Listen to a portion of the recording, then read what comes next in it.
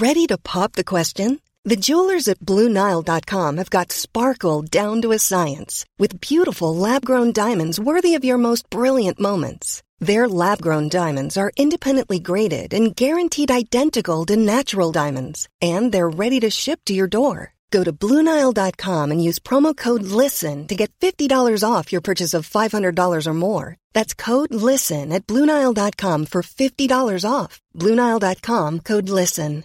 Hey, I'm Ryan Reynolds. At Mint Mobile, we like to do the opposite of what Big Wireless does. They charge you a lot, we charge you a little. So naturally, when they announced they'd be raising their prices due to inflation, we decided to deflate our prices due to not hating you. That's right. We're cutting the price of Mint Unlimited from $30 a month to just $15 a month. Give it a try at mintmobile.com/switch. $45 up front for 3 months plus taxes and fees. Promo rate for new customers for limited time. Unlimited more than 40 gigabytes per month. Slows full terms at mintmobile.com.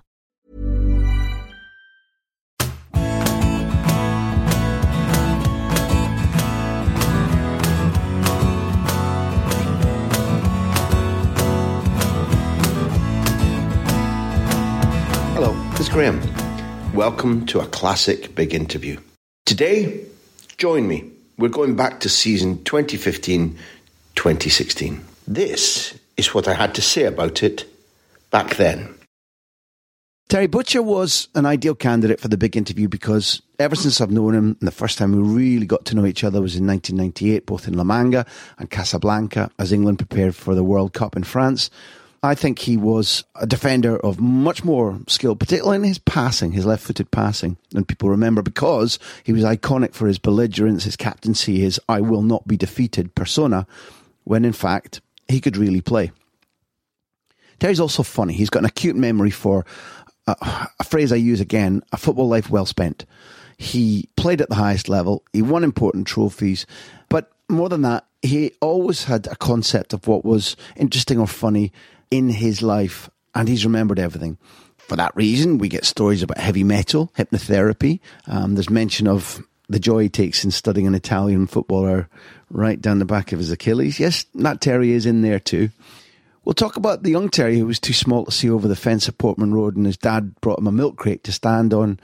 And we'll talk about Ipswich, Bobby Robson's team that played one style in bewitching Britain, I think, in 1978 to win the FA Cup final against Arsenal. The cigar incident thereafter, but also the way in which Franz Tyson and Arnold Muren meant that the Ipswich of Bobby Robson had to change. Just a little note, this interview was so long, so much fun that it's in two parts. This is part one and it's the shorter of two, but trust me, you've listened in so far. Join us for both parts. I think you're going to lap it up. Enjoy.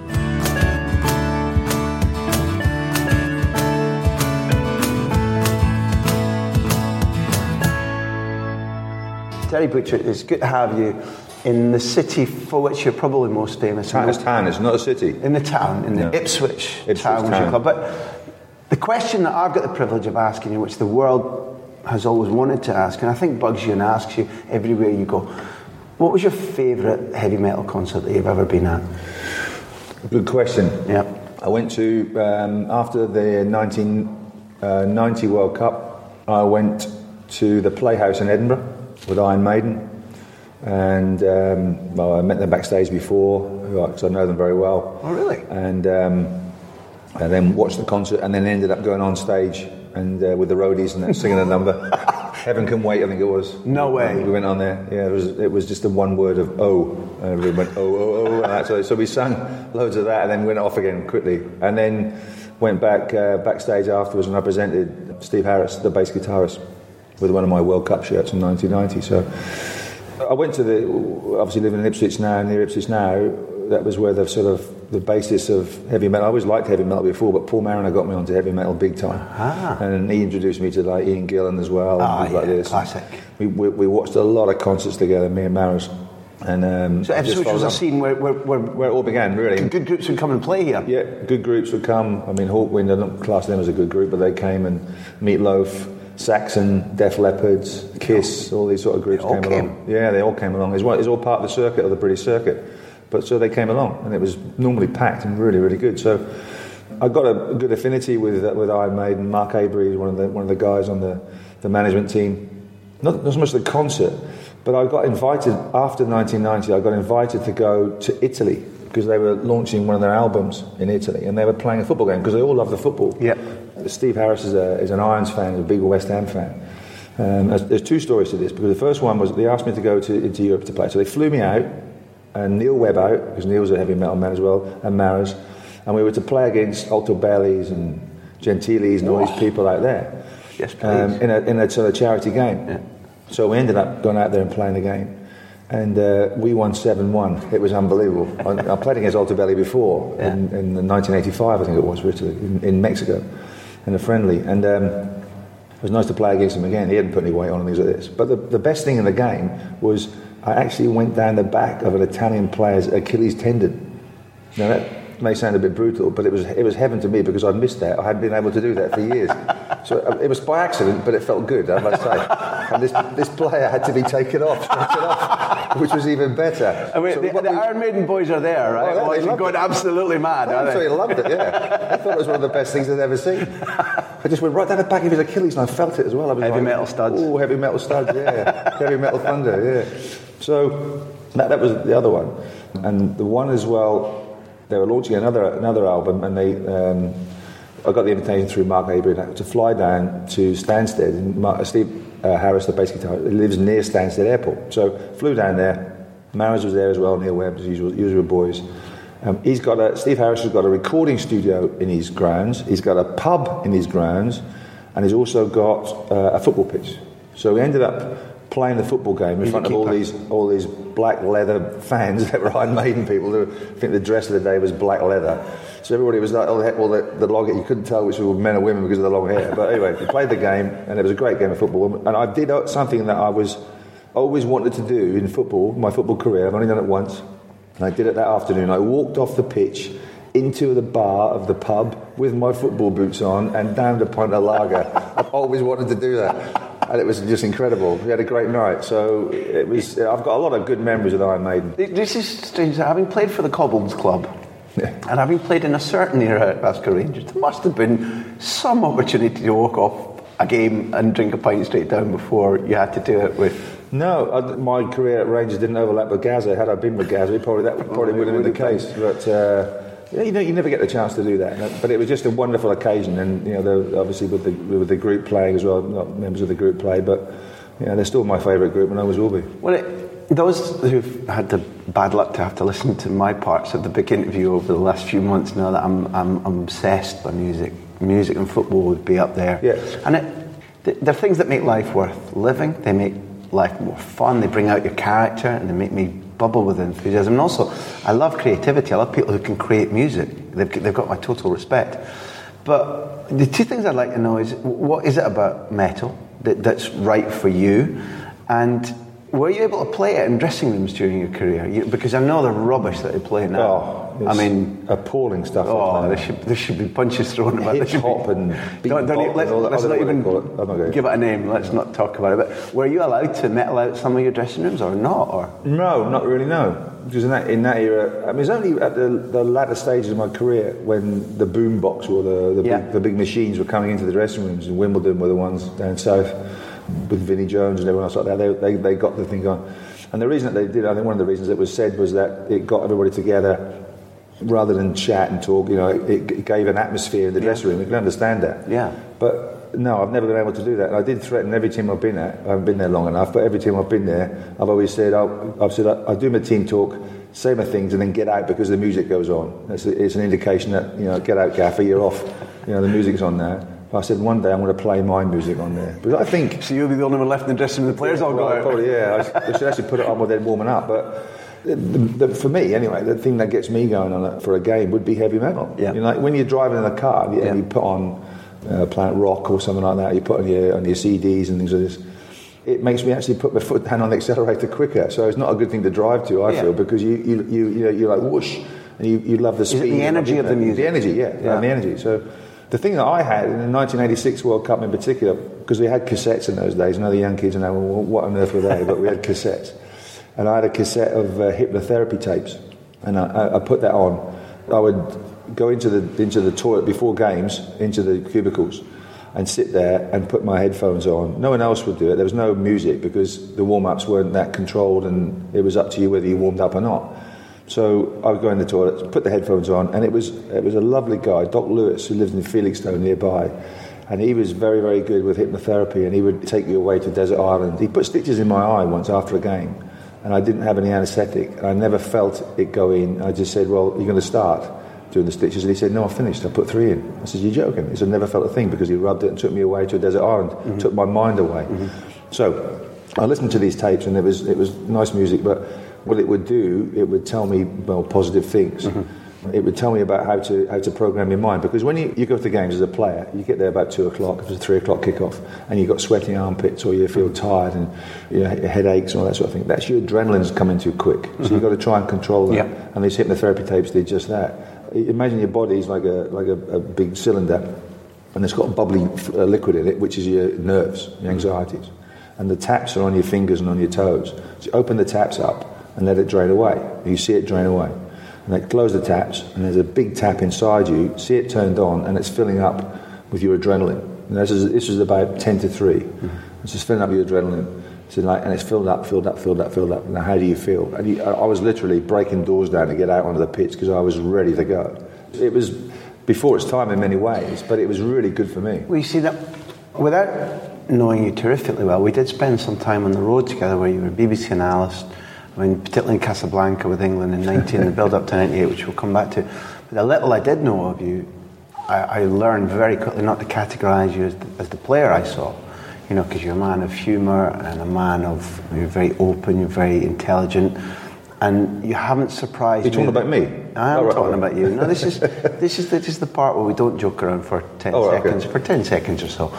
But you've still surprised me that you were that far ahead, and that in an environment, because football is an environment where people will take the piss out of you, we're doing something, you've got to be not only strong physically and as a leader, but you've got to be strong about your own self-confidence to do something different. And in those days, that would have been quite different. And this is not an identical example, but when we talked to Chris Waddle about the time when he suffered depression, where he was very down, he said at that stage in football, you couldn't go and talk to people about it because it was seen as a sign of weakness.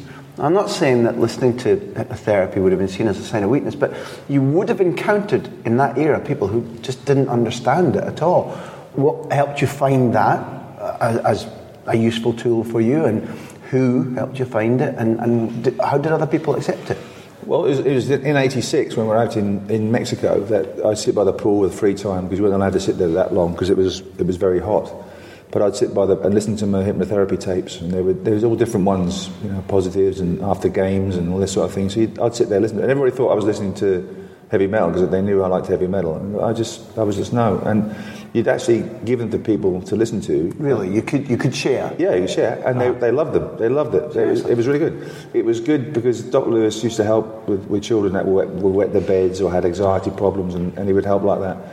And I gave one to the tape to my mum, and she had problems sleeping, and she was great after that and things like that. Wow. So yeah, you probably could say it was some stage ahead, but that was just seemed natural to me that I got that and I was able to do that. The thing about me was being a little bit different was I'm 6'4", I'm not the quickest guy in the world, but I was very comfortable on the ball because that was ingrained at Ipswich and with Bobby Robson and Bobby Ferguson, Charlie Woods, the coaches there. They made sure that I had a good feeling of the ball. So the ball was my friend, it wasn't an enemy. And I wasn't a 6'4" centre-half who would just kick it out of play, things like this. I was, cultured, I wouldn't say cultured, but I could pass the ball. Yeah. And then when Ray Wilkins kept coming back and giving me the ball, I wouldn't give it to him because I could do what Ray Wilkins could do, in all fairness. But I always knew I was a little bit different in many respects as having confidence on the ball, able to pass the ball. It's from that you sort of think, well, I've tried something different. It seems natural to me. Let's go with it and let's progress it. And I took it up to Rangers as well, and I enjoyed it there as well. And then the music came into the dressing rooms and all different kinds of aspects. And then you're looking at psychologists and all that sort of thing, which didn't really come into effect when I was playing. Bobby Robson had 2 psychologists that were doing a 6-month trial at Ipswich many years before that. And they came to Liverpool to watch the game, and they'd been with us for 6 months, and they obviously became part of the furniture. So Bobby did his pre-match talk at Liverpool in a hotel, and we never won at Liverpool. We drew occasionally, but never won. And Bobby started his team talk with right, lads, when you go a goal down, this is what I want you to do. And it's like, we're all used to that, but we all knew what Bobby meant. So it wasn't a problem for us, and it wasn't negative for us, but you could see the psychologists go, oh my God, there's a bit of work to be done here. So psychologists, we just started to come into football then. So, yeah, it was part of a real good era in terms of all different kinds of things were happening, not just on the pitch but off it. Well, I think you could hear the admiration in my voice, because I think we've legitimately in Britain been accused of being a little bit slow to open ourselves up to other techniques and other ideas from which you definitely can learn. And I think that there's nothing wrong with our warrior-like psychology. Throughout the history of European football, British clubs have been very nearly the most successful nation, but we were definitely slow to say that we needed to learn anything from anybody, and therefore I liked hearing that. And I also think that it's difficult to show being different in football, because it's a very jealous, very small-minded atmosphere sometimes, particularly if things aren't going well. It's different now, isn't it? Because you've got centre halves with the socks over their knees, and they've got earrings and tattoos and big bushy hair and all this sort of thing. If you're different now, it's good. That seems to be the common thing. In our days, and 20, 30, 40 years ago, you didn't want to be different. You wanted to be the same. You wanted to be the same thing and not stereotyped or pigeonholed. If people told you things like that, you're happy with it. You're happy with that. Yeah. You're a big stopper centre half and bang, bang, bang, all this sort of thing. You're happy with that. Not that you could pass the ball well, or you've got a great delivery on you. How many goals you set up? How many assists you get? You're not interested in that. You want it to be the norm. I think so. Whereas nowadays you don't want to be the norm. So that's how much it's changed. One of the things that probably one of the first time you came to my attention was breaking through in a team that I'd quite liked. I quite admired Ipswich, but in the Ipswich I'm talking about before, when I'm guessing you were on the books, but it was before you made your debut. And I think that whether or not it's fair to call you an Ipswich supporter, you'd been at there from such an early age, or an age at which it became your club, in inverted commas. Where were you, and what was the build-up to the FA Cup final against Arsenal? What do you remember of that and the buzz around the club and the day and what it meant?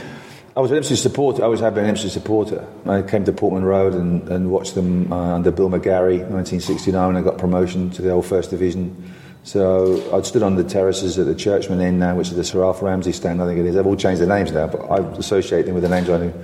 And my dad made a milk crate, so my dad would take me down there to get there, right at the front, behind the goals. I'd stand on the milk crate. Special feeling. I was small, I was small now. Just the head just above the arms, just above the parapet sort of thing, behind the goals. And the crowds, you see Ipswich beat Barcelona there, and the great Johan Cruyff came along and all that. So, wow, some great times, great memories. Going to watch Ipswich replay against Leeds United at Leicester City on the Monday, and then they had to go back on the Wednesday. And they lost that semi-final in 1975. And great memories. So for me to be part of the club, and I actually made my debut I played 2 games before the cup final. April the 15th, 1978, April the 18th, and both in Liverpool. Once against Everton, one against Liverpool. Yeah. So I was never involved with the FA Cup team, although I was 13th man at Millwall, which was an experience, because that was when the Millwall fans all rioted, and the Ipswich fans took a right battering that day. Millwall fans were throwing glass bottles onto the roof of the stands, coming down, and I was 13th man, and that meant you didn't play because there's only one substitute. I got my clothes on the bench, and the wounded are coming by me, all cuts and all that. It was horrible, horrific sight. But Ipswich won 6-1, and then got through to the semi-final, which they won at Highbury against West Brom, and then the final itself. And I wasn't in the squad, but I was with all the wives and girlfriends and staff and people at the club, because you could get them all on one bus in those days. Nowadays you need a fleet. So you then go to Wembley, and we're at Wembley, in the old Wembley, which is like the Twin Towers and all that. Unbelievable feeling. Seeing my club play at Wembley in the cup final, it's a dream come true. But we're on the staff, and of course we're getting all the beers and that. Everybody's passing the beers along, so we're having the good food drinks as well. And Ipswich won the cup. It still sends shivers down my spine now. Yeah. We all got on the buses, and the wives and girlfriends and staff. We all went back to the Royal Gardens Hotel in Kensington. Oh God, where England celebrated the '66 World Cup. Well, that's quite ironic in a way, but we went back to that hotel. And Russell Osman, who was in the squad but didn't play, he played in every game up to the semi-final and final. So me and Russell were roommates, so we got in the room and we went down to the banquet after a cup final. Now you always hear about banquets after cup finals, but to actually be a part of it and with your team, dream come true. So we're on the booze and all the champagnes and all that sort of thing, we're having a great night. So me and Russell said, they passed around the cigars. So me and Russell go, oh, Romeo and Juliet, thanks very much, we'll have a few of them in the pocket. So then we started to try and smoke them, because you could smoke them in there, to try and smoke them. We couldn't get them lit. We were like puffing away. We were going red in the face. So it was only one later on when someone said to us, did you cut the cigars? No, we just smoked them. Oh, you're supposed to cut them. We're trying to smoke cigars without even to cut them. Oh, we were laughing. But it was like we actually felt sick because we just tried to puff away. This isn't going to end well. No, so we had a right good night. And then we left earlier, and then the team left. But going back to Ipswich and all the bridges and on the road, all the cars, and then going back to Ipswich is just phenomenal. And we came back to the town hall as well, and Ipswich had the parade. We weren't part of that. We just watched it. But we actually came back in the UEFA Cup in '81. So I've opened top bus tour. So I've done that, and it's just the most incredible thing. You never take that away from me and from the boys there and all that sort of thing. We've done that, and we've been there. It's just the most amazing thing.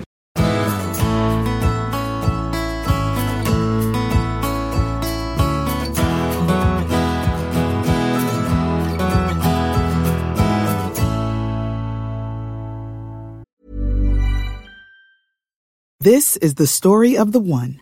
As head of maintenance at a concert hall, he knows the show must always go on. That's why he works behind the scenes, ensuring every light is working, the HVAC is humming, and his facility shines. With Grainger's supplies and solutions for every challenge he faces, plus 24/7 customer support, his venue never misses a beat. Call quickgrainger.com or just stop by. Grainger, for the ones who get it done.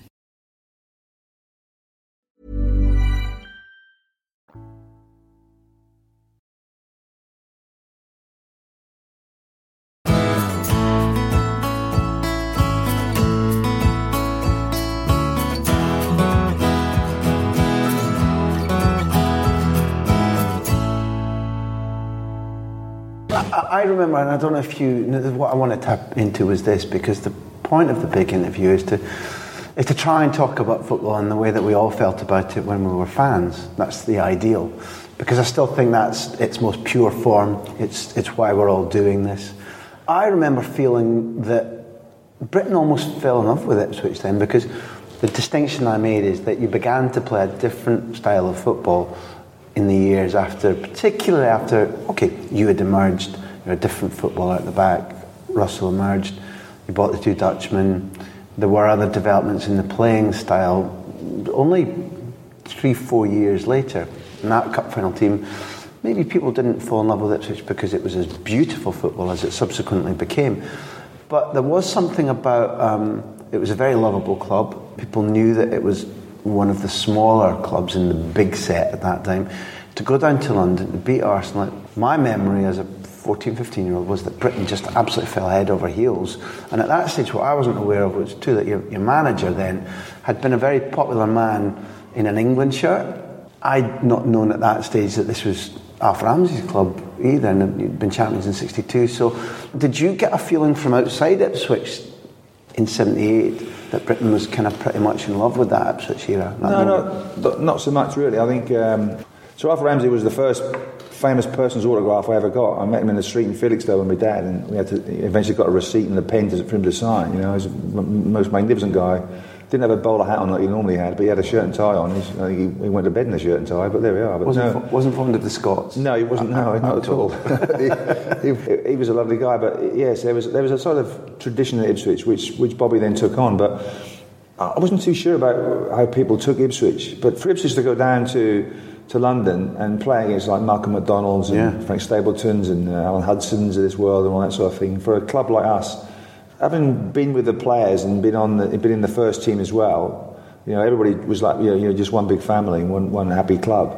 But a lot of the club players had come through together in the first team and also in the youth team and reserve team. They've all come through together. And Bobby got this magnificent conveyor belt of players coming through. I remember going to a pub on the way back, because there was no food laid on, there was no training ground, there was a training pitch outside one of the stands at Ipswich, which everybody used, 3 teams used. In, I think, August it was well worn. Mm-hmm. But we ended up going to a pub. I think it was Mickey Mills, Clive Woods, Loris Civils, Roger Osborne's. I think that was just before the semi-final. It was not so much that everybody fell in love with Ipswich. You could see the players thinking, oh my God, you know, we're going to play in a semi-final now. You know, we shouldn't be here. It should be your Arsenals and your Liverpools and Manchester Uniteds of this world doing what we're going to do. And they went to Highbury on the Saturday. It was about the Thursday. Went to Highbury on the Saturday, and beat West Brom 3-1, the most magnificent match, and we were all there again. Because that was a right good side you were beating, and really good side. I mean, perhaps I got the idea of a bandaged bloody head from John Weil, because he ended up with a real bad cut head. I think it was Brian Talbot as well. Brian scored a goal and the clash of heads, but the most unbelievable day. And then the cup final itself. But to go down there and beat the mighty Arsenal, and not just beat them, it was 1-0. It sounds a tight game. It wasn't a tight game. Ipswich dominated the game, hit the crossbar, hit the post. Pat Jennings was in great form, probably the best player for Arsenal. But the actual team and the way that Ipswich played changed. I think we lost 6-1 at Villa on the previous Saturday, and I think that was the side Bobby wanted to play. Bobby Robson wanted to play in the cup final. But the players didn't want that. They wanted a certain team. But he changed the system to 4-3-3, which was quite revolutionary in many respects. And it brought in David Geddes on the right wing, and he ended up crossing the ball. Willie Young knocked it out, Roger Osborne scored. It was one of those, it was a radical system in a way that Arsenal couldn't cope with it, but Ipswich were confident. And that was only worked on in the week of the cup final. It wasn't worked on before that. So it says a lot for the players and for the staff and for Bobby Ferguson, Cyril Lees, the coaches, that they actually implemented that really so late, that the players just took that on board and went out and produced a fantastic performance. And then after that cup final in 78, Arnold Muren came, Franz Tyson came, Brian Talbot was sold to Arsenal. The whole system of the team changed around, because I remember Arnold Muren coming to Ipswich, and we lost 3-0. I wasn't in the team, I was in the reserves at that time. Ipswich lost 3-0 to Liverpool. But Ipswich played in like, they knocked the ball forward, and that's how Ipswich used to play a lot, get the ball forward, long balls. And Arnold Muren said, I can't play in this team because I'm not getting the ball. You know, I'm a person that needs the ball. It's just like a tennis match. The whole system changed around radically, and it was built around a player called Eric Gates. Mr. Punch, we called him, because he has every some of the nose, I think, and chin. With all due respect to Gatesy, but too late. Too late, yeah. But it was all revolved around him playing in that little diamond system. Not like a 10 in the Italians, not a creative 10, but finding a gap between a main striker and the midfield. He was a midfield player that could score goals and could make goals, and he then used to had license to run wherever he wanted to, because you had Arnold Muren, Johnny Walk and Franz Tyson as a midfield three, and John Walk sat in front of the two centre halves, and that enabled your full-backs to get forward, very similar to what England were doing under Roy Hodgson when he first came in and all this kind of thing. It's hard to play against if the team knows the system well and plays it well. Johnny Walk sat in front of the back four, and he scored a hatful of goals, and he was our defensive midfield player, like a Makaleli or someone that sits in front, John Owen McCall, things like this.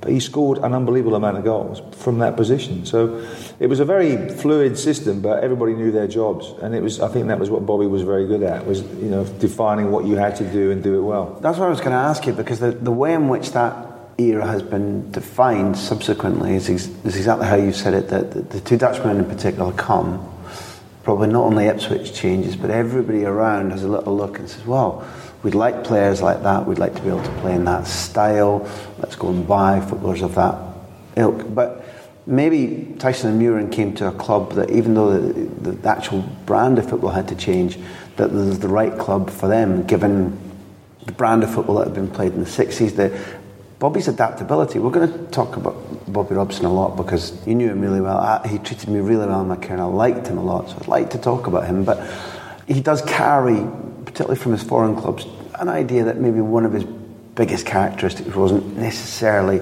tactical brilliance, but he did have, from what you've said, the ability to adapt and learn and change. And he wasn't a guy who was like the rigid and you only do it this way. He was flexible and adaptable. Well, I mean, we didn't always play with a diamond. We'd change things around, but the players liked it, and it worked well, because it gave the other team a problem from their back four. Do they move one out of the back four to mark Eric Gates because he was in behind the midfield? Do they bring a midfield player back? That gave Johnny Walk more room. So it straight away set problems for the teams. Very similar to Graham Taylor, in a slightly different way. Graham Taylor, when he was at Watford, when they played 2 men at the back and 4 midfield and 4 up front, you knew what they had to do, but you had to deal with it. So it was up to you. I still think he was tactically very good, but what Bobby used to do, he'd put you to one side, and he was very good at man management. He'd speak to you and to say to you about what you've done well, how's the family, because he knew all about your family and what you needed, what you did. Because I used to get loans from him. Rather than go to the bank or the building society, I'd knock on the McGaffer's door if I was moving house or things like this. I said, look, is it possible to get a loan? The same rates as the bill. I'd rather give the money to Ipswich Town than I would to. So we used to get mortgages on the house, things like this, used to come through the club, which was brilliant because it obviously tied you to the club. Yeah. But it was great that the gaffer would listen to that, and if you ever had a problem, you'd speak to him. You could do that. He weren't in so much awe of him. He was the gaffer, but he was also your uncle or your granddad, and you could go and have a chat with him and things like this. But he'd take you to one side, and it was always positive with Bobby. It was never negative. It was always really positive, and he was a bit absent-minded with names and things like this. He'd always call me Butcher and things like this. But you wanted to do it for him. You had that feeling that he was the gaffer. He was not a god at the club, but he was somebody that, if you did well for him, you got praise. I like to live a little bit. I like to make use of the time we've been given, so I live with a bit of colour and a bit of passion. But I've never been around anybody who was as much in love with life, as much fun. And I don't know what it was, but when you were near him, he kind of gave off a jauntiness and a sense of humour, and that life wasn't one big joke by any means at all. But like you felt like he was a guy who could literally cope with anything and take it in his stride and see the positive. He had to cope with everything to deal with us, because we just threw a lot of stuff at him. Don't worry about that, because we were quite secretive with our drinking sessions, and sometimes not quite so secretive. So, well, Bobby would never join in. No, Bobby wasn't a big drinker, or not to us, but he used to pick up the pieces sort of thing and see the players. But he knew what was going on. I mean, he had to know what was going on. We'd have a good few drinks. Who were the ringleaders? Everybody joined in. I mean, we used to go to the Ipswich Arms, which was the pub just after the game on a Saturday, and then they had a local paper called the Green in Ipswich, the Pink in Norwich, the Green in Ipswich. And you read the Green, and then you read about the game and the reports and all that sort of thing. Did the guys, the press guys who you knew very well, did they slaughter you? Did they praise you? Whatever. So I'm in there one day, and Mariner was in there, because about 10, 11 of the boys would go in there, a few pints and that before going home after the game. It was really good. Because you go in the players' lounge and they're always packed, so you go into the pub. Ipswich Arms is now gone. So I'm in the pub, and Maras had brought Ian Gillan along from Deep Purple. So, I mean, he's an absolute superstar. And the next thing I know, I'm reading the Green, and the next thing I know, it's on fire. Gillan's got a lighter and lit it in the middle of the pub. What do you do? What do you do with the paper that's on fire? What do you do with it? I don't know what to do. I ran to the bar, and they got a tray of water or something, a jug of water, and put the water on it. You never poured your beer. That's the main thing. No. I wouldn't do that. No, I wouldn't do that. That was the trap I think you were setting. That was unbelievable. But I mean, we'd organise nights out and things like this, days out, but sometimes impromptu. But after games, we'd go out. Normally, there'd be about 7, 8 players with their wives and girlfriends go out to restaurants on a Saturday night. Sometimes meet Sunday lunch down the Centre Spot restaurant, which is one of the restaurants at the ground. And it was just incredible. It was a buzz because it got you together. But Bobby knew all about that. And he came to me once and he said to me, "You have a safety valve, Butcher." Not Terry, but Butcher. "You have a safety valve." And I says, "Oh, do I, Gaffer?" And I wonder where he's going with this. He says, "Yeah." He says, "Your safety valve is alcohol." And I says, "Oh, right." He says, "Yeah." He says, if you want to escape and if you want to go, you have a few drinks. That's your safety valve." And I says, "All right." So I thought, wow. Was that a rollicking or was that a praise or what was that? It feels like that was him working out what he was going to say to you, whether he was going to allow it or not. And he's going to himself, no. If I let him have that, then I want to get what I want on the pitch from him. Does that sound fair? No, to me it was like, well, just be careful. It was like, I know about it, but don't be stupid about it. But it didn't stop me. But there we go. Was he much of a disciplinarian? Yeah, he was. Yeah, he was quite tough. Or sometimes very tough. Yeah, very tough. I mean, I remember 1990 in the World Cup. There's a great story with Gazza and Chrissy Waddle where we've organised a players' night out. This is like 4 days before the Republic of Ireland game in Sardinia. So me and Chris Woods did a bit of a recce a few days before, found a bar. So he said to Chrissy Waddle, "Come on, Chrissy Waddle and Gazza, come on, let's go down there for a few drinks." So the word got about, and in the end it was about 9 or 10 of us, like John Barnes and Brian Robson and everybody else. Chris Woods was my roommate, so we all went down, organised the cars, got down there and came back. As we came back at midnight, wherever it was, because you think you're invisible, we had a good few, about 6 or 7 pints, because it was a bit stir-crazy in the World Cup prior to the first game. Brian Robson's gone up to Gazza's room, tried to lift his bed, and as he's lifted his bed, the bed that Gazza's on, Gazza fell out of bed, the bed slid along the tile floor and took his right toenail half off. Oh, yeah. His right foot, his big toenail. Yeah. Blood everywhere. Gazza says, "Stick it in the bidet." So Brian puts it in the bidet, and Gazza turns on the hot tap, which made it even worse.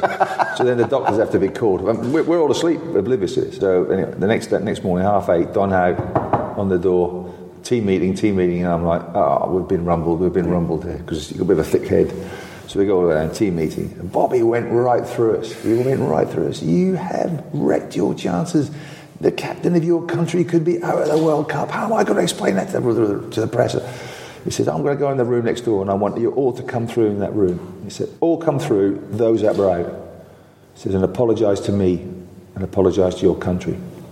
So I said, right. I said to Woodsy, come on, Woodsy, we're going. He says, I'm not going. I said, well, you're not going. He says, all right for you. He says, you've had an international career. Mine could be over. He said, I've not had one yet. Mark man. So you think, I'm going to go through. So I went through to the next door. And I had a bit of a beard at the time, because I think I was on the verge of not playing and all that sort of thing in the World Cup, 1990. So, because Mark Wright was there and Des Walker was there. And so it was a really good squad. Yeah. So I go through, and then Chrissy Waddle standing behind Bobby Robson with Gazza. Bobby Robson sat down, because they've been in first, and they've obviously sat. So Bobby Robson went through me. I knew it would be you. You're always the ringleader. You've got this problem with alcohol and all that. So he went through me, and I says, I'm really sorry, Gaffer, and all that sort of thing, and humbly apologise, which I did, and all that sort of thing.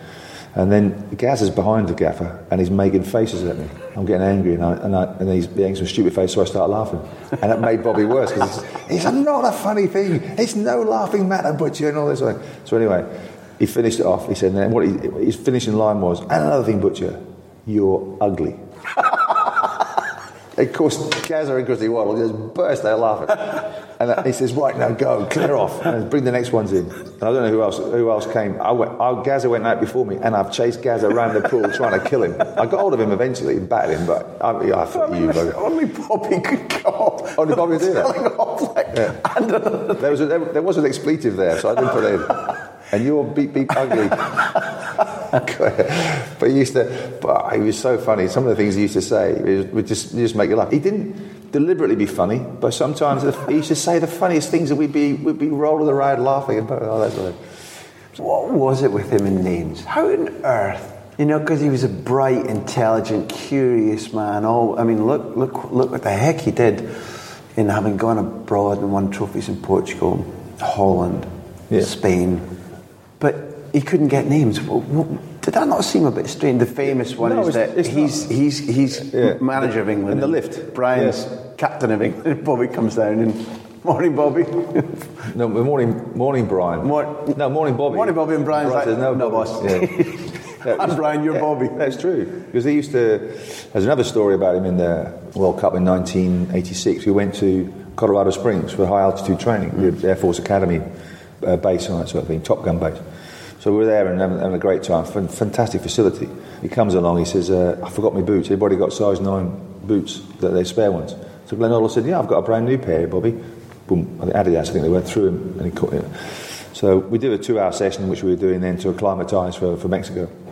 And Bobby comes back in, he says, he threw him back at Glenn. He says, they're never 9. He says, that's a number upside down, it should be 6. So he says, you're joking, they're brand new? He says, I know, but my feet, you're killing me. So Glenn has a look, and because they're brand new boots, in the boots is still the paper. And then the whole Bobby had read about the whole training session with the paper in the boots. It was sensational. I mean, they're legendary tales, but the players love him more for it, because at the end of the day, he doesn't mean to be funny, and he said some of the things he said and did, honestly, are priceless. They really were. But that bonded you towards him even more, because it was like, there but for the grace of God go I, sort of thing. Sometimes he said, and he used to have his sayings. My saying, he said, ask you for your saying. What's your saying, Butcher? What's your saying? Whoever it was, what's your saying? Your saying was for the trip. Mine was, if you can't win the first header, win the second header. If you can't win the first header, win the second header in both boxes, because it sticks with you. And I think he's one of the players. I think it was to Alvin Martin. I think it was, or someone says, if you're in possession, you can be out of position. But if you're out of possession, you must be in position. If you're in possession, you can be out of position, therefore you move. Yeah. But if you're out of possession, you must be in position. Because I think it was either Terry Fenwick or Alvin Martin, so got this. And he would try and say it to be clever.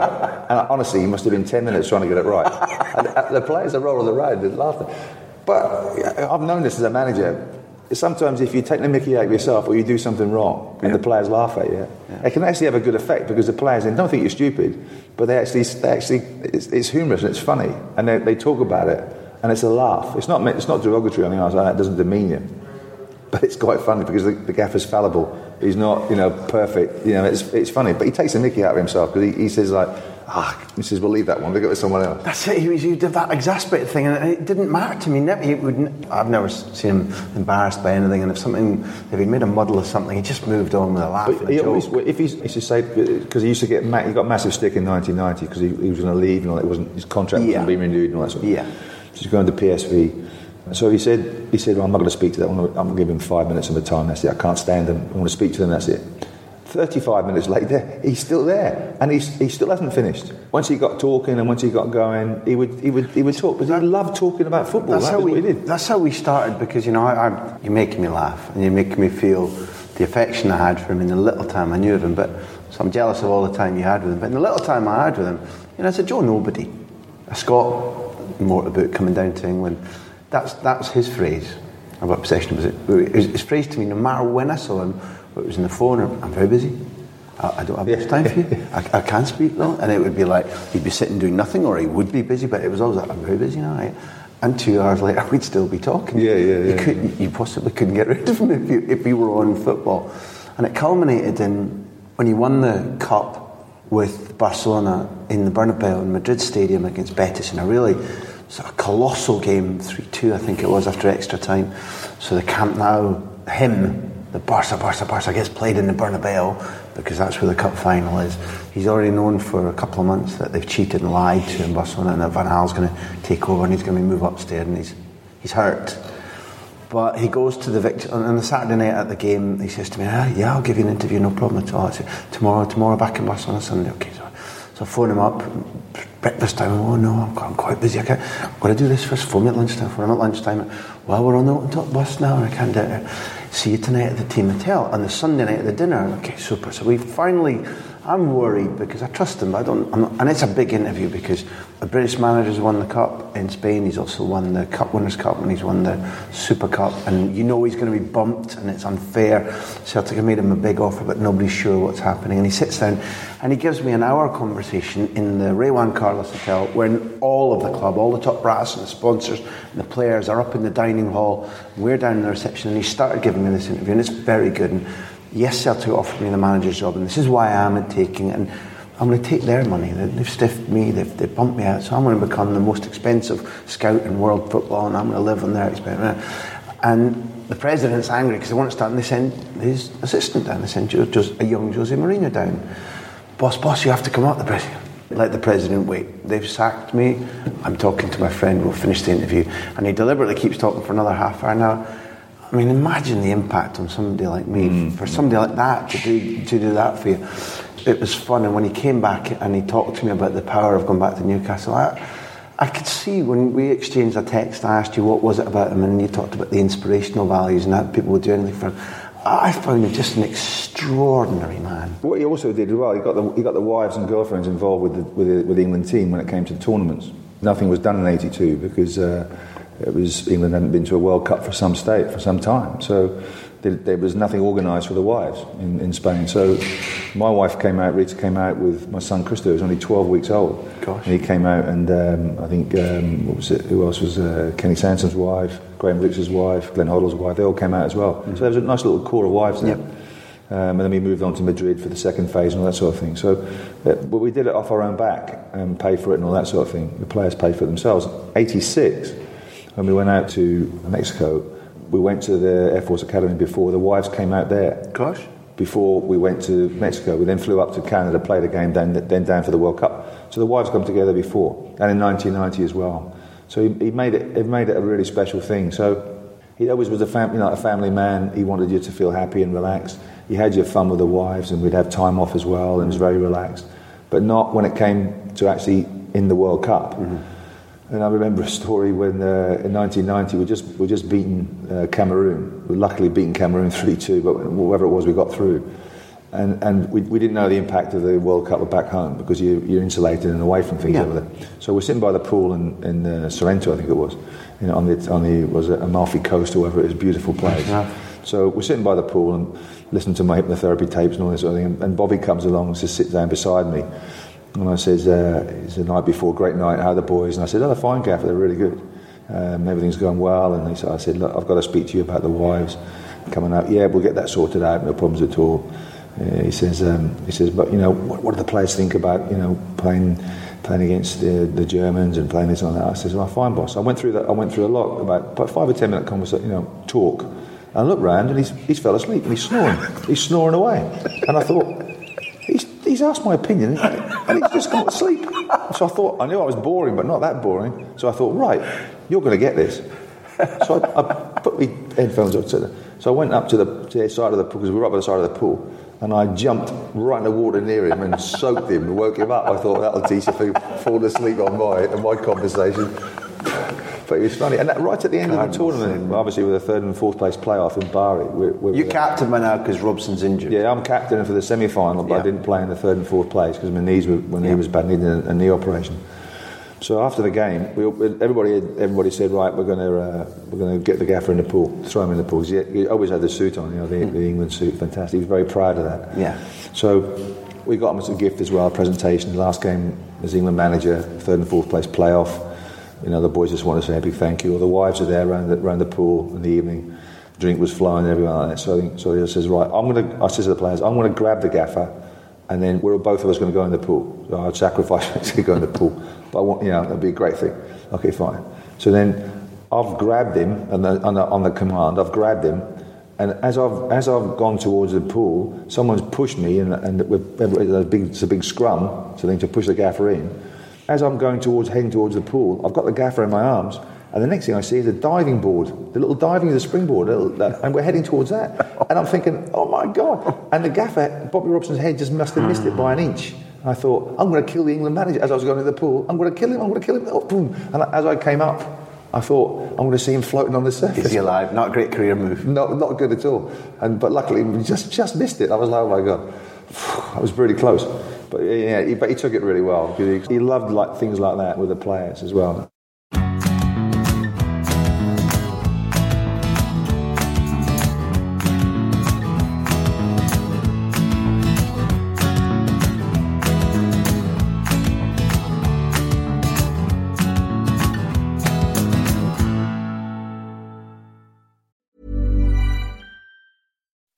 When you make decisions for your company, you look for the no-brainers. If you have a lot of mailing to do, Stamps.com is the ultimate no-brainer. Use the Stamps.com mobile app to mail everything you need to keep your business running with up to 89% off USPS and UPS. Make the same no-brainer decision as over 1 million other businesses with Stamps.com. Use code PROGRAM for a special offer. That's Stamps.com, code PROGRAM.